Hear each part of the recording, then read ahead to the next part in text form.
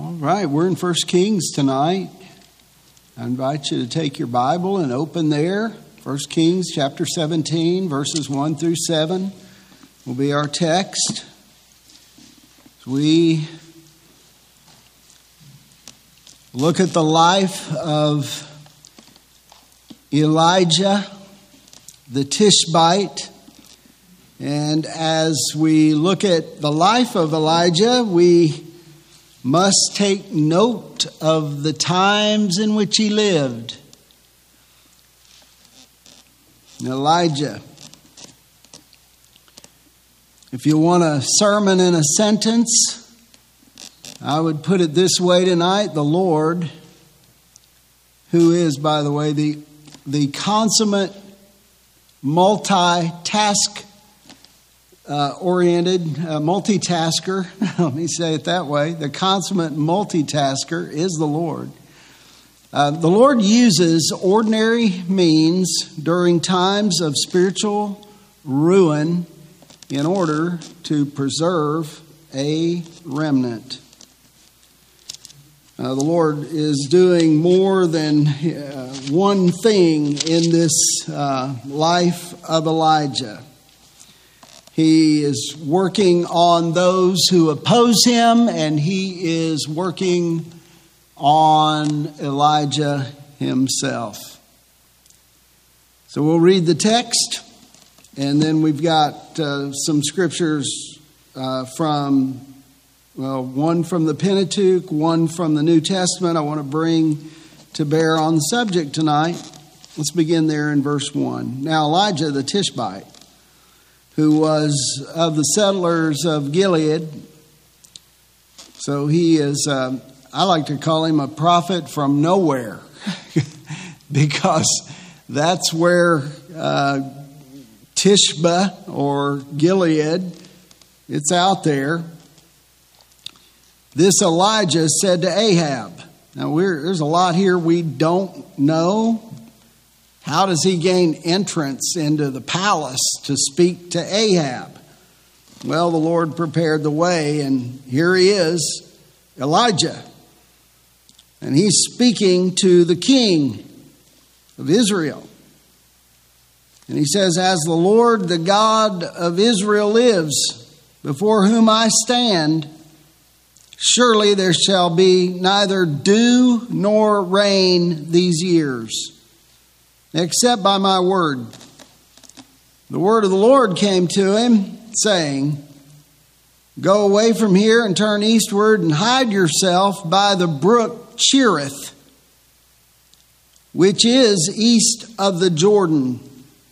It shall be that you will drink of the brook. And I have commanded the ravens to provide for you there." So he went and did according to the word of the Lord. For he went and lived by the brook Cherith, which is east of the Jordan. The ravens brought him bread and meat in the morning, and bread and meat in the evening, and he would drink from the brook. It happened after a while that the brook dried up because there was no rain in the land. The word of the Lord. Father in heaven, thank you for this study into the life of Eliajh and the times in which he lived. Lord, help us to grow in our understanding of your ways, of your thoughts, of your will for our lives. We thank you for the word. We thank you for the fellowship that we share. Now bless this time, Lord. I sense that we, as we sang this morning, we need you every hour.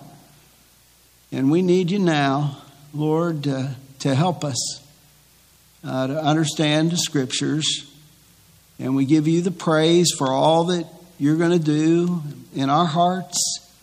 And we give you glory and honor. We are mindful, Lord, of those who are hurting, those who are carrying burdens. We are mindful of those who are rejoicing at this time. We would ask, Lord, that you meet every need. I'm thinking of Francis tonight, thinking of Pearl tonight.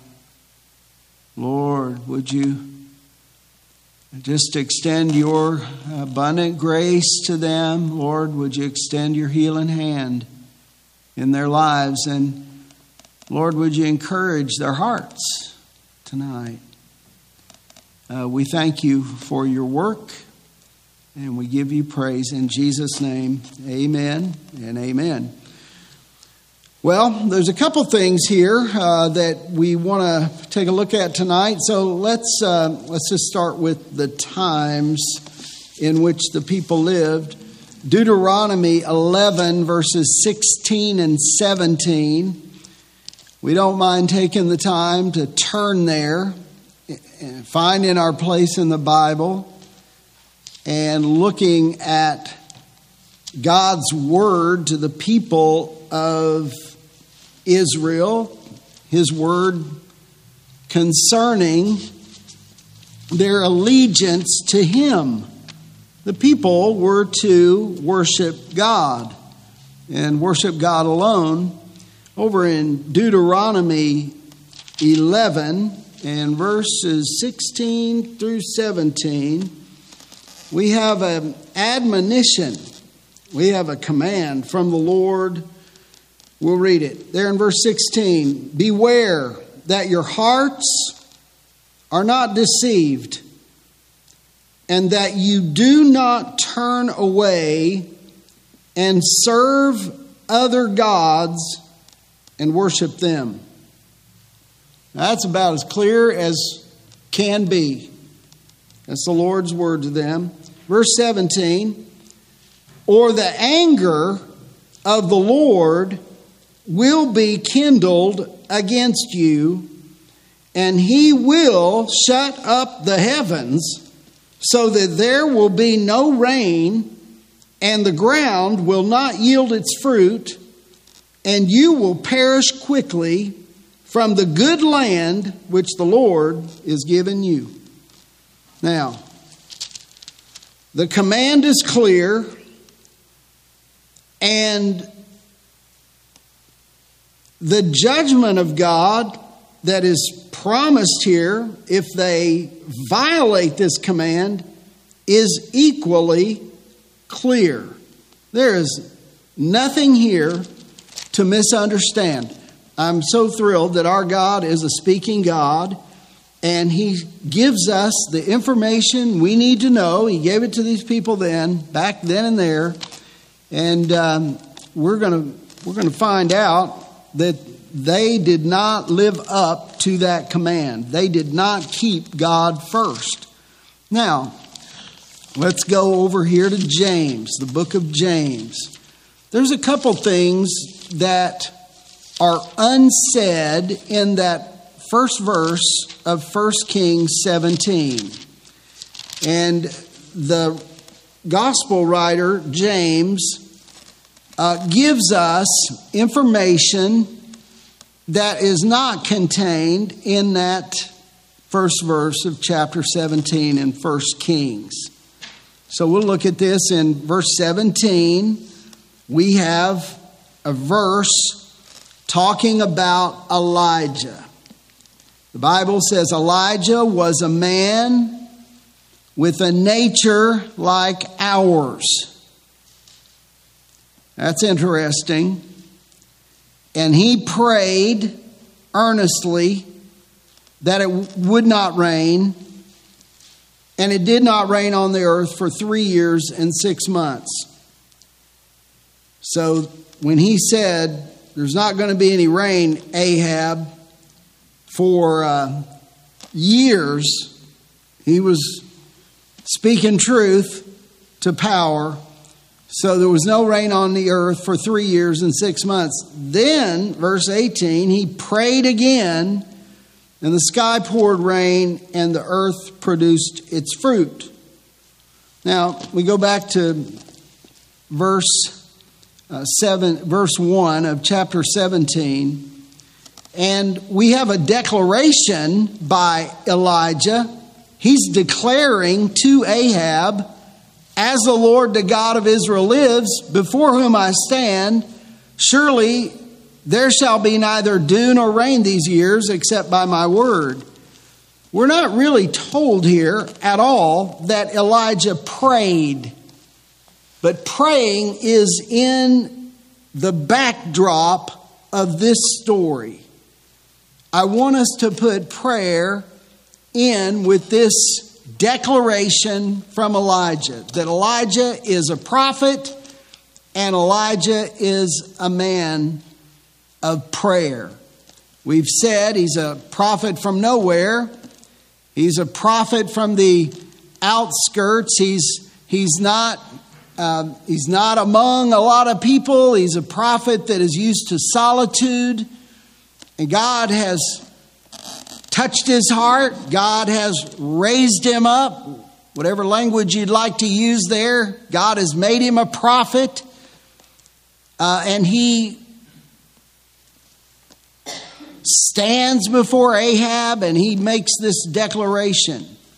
By the way, this is not a promise that he's making. It is a divine oracle of God. It is an oath that he makes before Ahab, and it is unequivocal, it is categorical, it is right on the money, and he brings this with great confidence. Now, the reason why would God raise him up at this time to speak to Ahab? Well, it was because of what we read in Deuteronomy. God had commanded the people, you are not to engage in idolatry. You're to worship the Lord God and worship him alone. But the people had swerved off of the path of righteousness, or to use the prophet's language, off of the highway of holiness.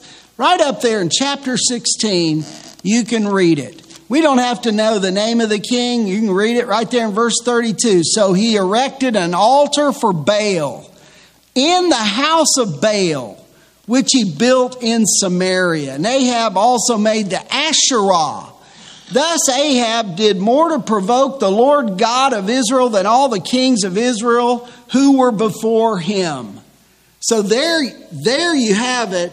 This spiritual ruin, this spiritual decadence had reached a peak in the mind of God. Now, let's get something straight. You and I both know the Bible says there's nothing new under the sun. Sin's been around since the fall. And I've heard references to that. Yeah, and that is true. But can we all admit that there are times in history where sin reaches its peak, that it reaches another level that has not been known in a particular society heretofore? I mean, I think that's what some of us feel in our day. Yeah, nobody's going to argue. Sin's been around. We've lived in and among a wicked and perverse generation for years and years. That goes back. But there is a defiance. There is an attitude that is out there that I haven't recognized in a long time. There is a lawlessness. There is a waywardness. There is an in-your-face attitude that you can almost feel. Nobody has to say anything. And by the way, they say stuff. I mean, hey, listen, I was in the checkout line the other night, I'm not going to mention the establishment, but it's one of the grocery stores in town, so that narrows it down. But I mean, just the conversation between the person helping me and another person. And I was like, I don't even want to be in this line. I don't even want to be here. Because what is this? It was absurd. I can't remember a time that people would even, they might have that attitude, they might have these thoughts, but they're not going to be out there. Blah, blah, blah, blah, blah, blah, blah. Sir, yeah, how you doing? Yeah. Oh, I know how you are doing, and I know how you're doing, and it's not too good, is it? I mean, it's just a different level. We see that in the Scripture. We see it right here. Now, yeah, evil had gone on and on and on and on, but here, thus Ahab did more to provoke the Lord God of Israel than all the kings of Israel who were before him. So I think in God's mind, in his estimation, there's a time that he says, okay, no more of that. And what does he do? He raises up an ordinary fella. Now, we know how important Elijah is, and he's important. In fact, let's look at a few scriptures. We've got time. Matthew 11:14. We'll just stay in the Gospel of Matthew, and we'll just get an idea of how important, what an impact this prophet of God made on the minds, or in the minds of the people of the Jews, the Hebrews. Matthew 11:14. We'll read that. Matthew 11. Let's see here. 14.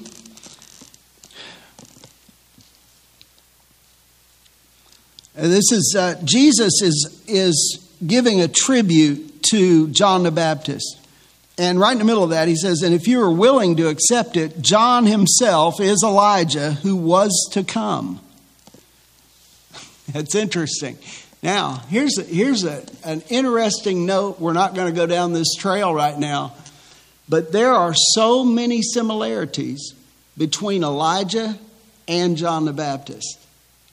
I mean, you think about it. Both rough-hewn.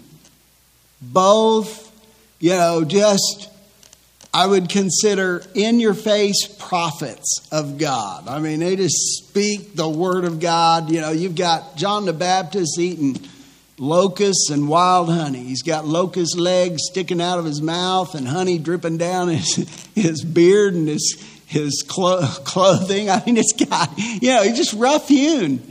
And Elijah was like that. Same type of character. And then think of their nemesis. Think of how John the Baptist, how he died. He died because of a woman's wish. And then think about Elijah and what he came up against.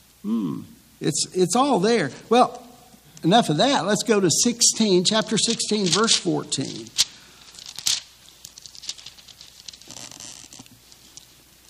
So Jesus is asking, who do people say that the Son of Man is? And he's speaking directly to his disciples. And verse 14, they said, some say, John the Baptist. And others, there he is, Elijah. But still others, Jeremiah or one of the prophets. The point is, Elijah comes up again in discussion. Over in chapter 17, verses 3 and 4. Transfiguration. This is a beautiful time in the life of Jesus where he takes Peter and James and John, led them up on a high mountain by themselves, verse 1. And he was transfigured before them, and his face shone like the sun, and his garments became as white as light. And behold, Moses and Elijah appeared to them, talking with him. And Peter said to Jesus, Lord, it is good for us to be here. If you wish, I will make you 3 tabernacles here, one for you and one for Moses and one for Elijah. The point is, Elijah comes up again. And then one more reference over in chapter 27 and verse 47.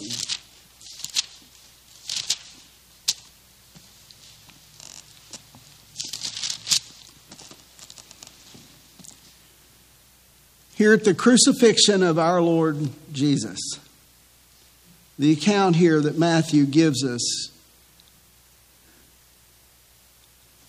we'll read verse 46 and 47. About the 9th hour, Jesus cried out with a loud voice, saying, Eli, Eli, lama sabachthani. That is, my God, why have you forsaken me? And some of those who were standing there, when they heard it, began saying, this man is calling for Elijah. So there he pops up again in the discussion. So we're back to verse 1, chapter 17, 1 Kings. We're talking about the times in which Elijah the Tishbite was raised up to speak to Ahab, and Elijah is calling. He is basically saying, Ahab, judgment has come. Listen, no rain means no crops. No rain means no farm animals. No rain, especially in this part of the world, means things are going to die and eventually human beings are going to be affected. He is calling down judgment on Ahab, on Israel. And his confidence is in the Lord. There it is, as the Lord, the God of Israel, lives. And sure enough, he lives. So as he is saying it, as he is declaring it, as sure as God lives, this is going to take place. And certainly, our God is alive. Then he says, before whom I stand. So Elijah sees himself as a servant of the Lord. Here's an ordinary man. He's got a passion. His nature is a like nature with ours. And the Bible says he prayed and God answered his prayer. And here it is. He is a servant in his mind, in his heart, as God has raised him up. Elijah is a servant of the Lord. God is my Lord, is what his name means. And he is serving the Lord in this position, I would say, as a prophet. In this calling is better, as a prophet. He says, surely there shall be neither dew, no dew. That's exceptional. I mean, not even some dew on the grass. No dew, no rain these years, except by my word. And this is an oath. This is going to take place. It's not conditional. He's not commanding Ahab to repent, although you would think he would. I mean, before the prophet of God? I mean, why wouldn't Ahab hit the ground and fall to his knees? And why wouldn't he ask the Lord for a reprieve? Why wouldn't he speak to Elijah and say, we can't have that. We'll tear down these altars to Baal and we'll tear down these temples to Asherah. We'll stop the idolatry. This is serious business. But that's not anywhere on Ahab's radar. Not at all. It's interesting. The times are definitely interesting, and the life of Elijah is, verse 2, the word of the Lord came to him. I wonder what the Lord's going to say. He says this, go away from here. Go away from here and turn eastward, and there it is, hide yourself. Now that tells us of the severity of what he has just pronounced to Ahab. It also takes into account the attitude of Ahab and Jezebel toward the prophets. They're not friendly toward God's prophets. There were God's prophets in those days. Elijah wasn't the only one, but they were persecuting the prophets of God. not only were they promoting idolatry, but they were persecuting the prophets. And so with that in mind, God told Elijah to get out of there, say your piece, and leave. Turn eastward and hide yourself by the brook Cherith, which is east of the Jordan. So this is Transjordan, this is east, this is back to solitude, back to the country, back really, I think, in the direction from which he had come. And he is to be by the brook Cherith. So with the persecution of the prophets in mind, God is telling Elijah, go hide yourself. Go to Cherith, which is east of the Jordan. It shall be that you will drink of the brook, and I have commanded the ravens to provide for you there. A couple things there in verses 3 and 4. God is protecting Elijah. God is providing for Elijah. Those two things. God is committed to Elijah. Is he a perfect human being? No, he's got a nature like ours. And we'll see this as his life unfolds. He can become fearful. He can run.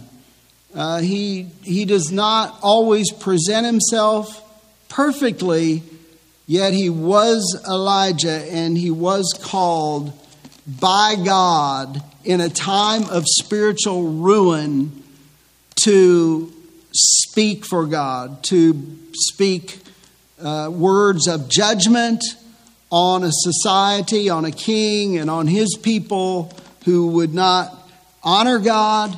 And then God at the same time works on Elijah and works to preserve a remnant. It is such a beautiful picture. So the Lord is protecting and the Lord is providing. It is neat how he provides. Did you notice that? It says, the Lord says, I have commanded the ravens to provide for you there. And I love this next part. Verse 5, so he went. You know, he obeyed. He's not negotiating a deal. Well, can we, take over the palace just now? Can we stay? No, you got to go. This is you're stirring up the hornet's nest, and you need to leave. Nothing wrong with obeying God there, right? And he went, and he did according to the word of the Lord, for he went and lived by the brook Cherith. Now, Cherith means to cut back. And so we associate the place with what God is doing with his man, Elijah. It is interesting that in verse 1, we're introduced to him as Elijah the Tishbite. Later on, see if I can recall the verse. He is called a man of God by the woman, by the widow, there in verse 24. Then the woman said to Elijah, now I know that you are a man of God and that the word of the Lord in your mouth is truth. So at the same time that God is judging the idolatry of the nation, God is working on Elijah. He is refining him. He is helping him.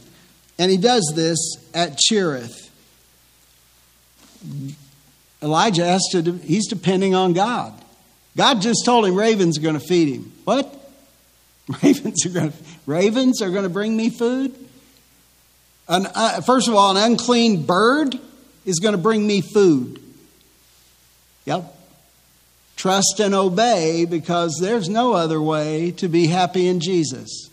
If you're going to stand before the king in the palace and declare the word of God, you're going to trust that same God by the brook Cherith. And you're going to trust him. And this is what God does in all our lives. He is refining us. He is helping us. But wait, it gets worse. It gets worse. And it's interesting how and why it gets worse. Look at this. So he did, verse 5, so he went and did according to the word of the Lord, for he went and lived by the brook Cherith, which is east of the Jordan.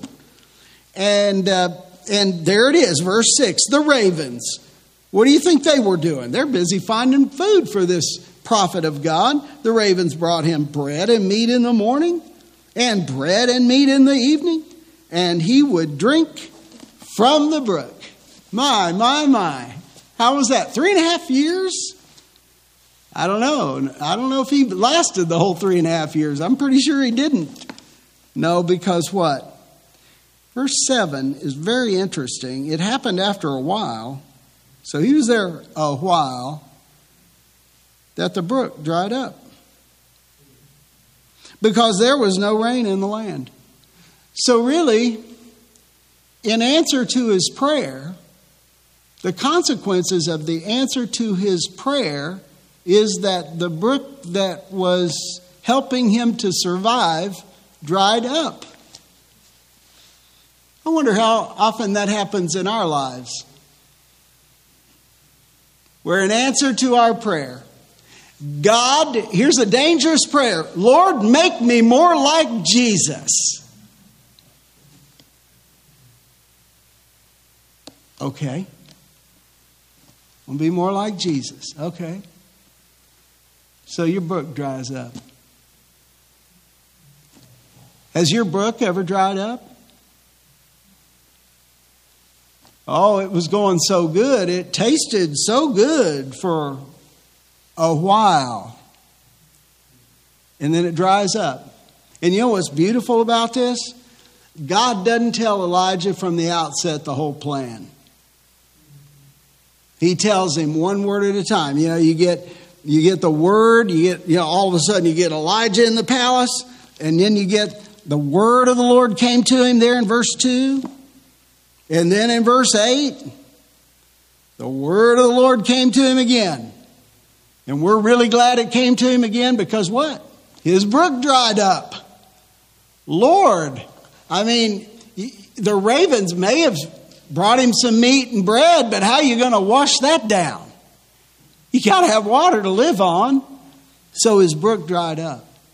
And God, listen, He will do that. He will allow that in your life so that you learn to trust Him for the next step, the next season.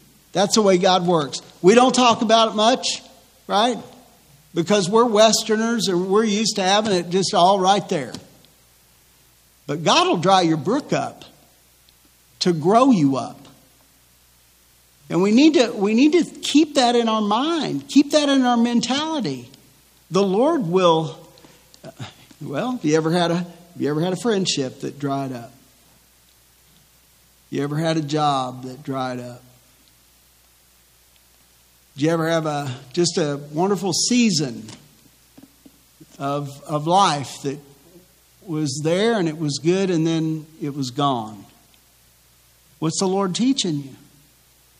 He's teaching you to trust Him and to trust Him for the next step. Has your strength ever dried up? Have you ever been all out of answers?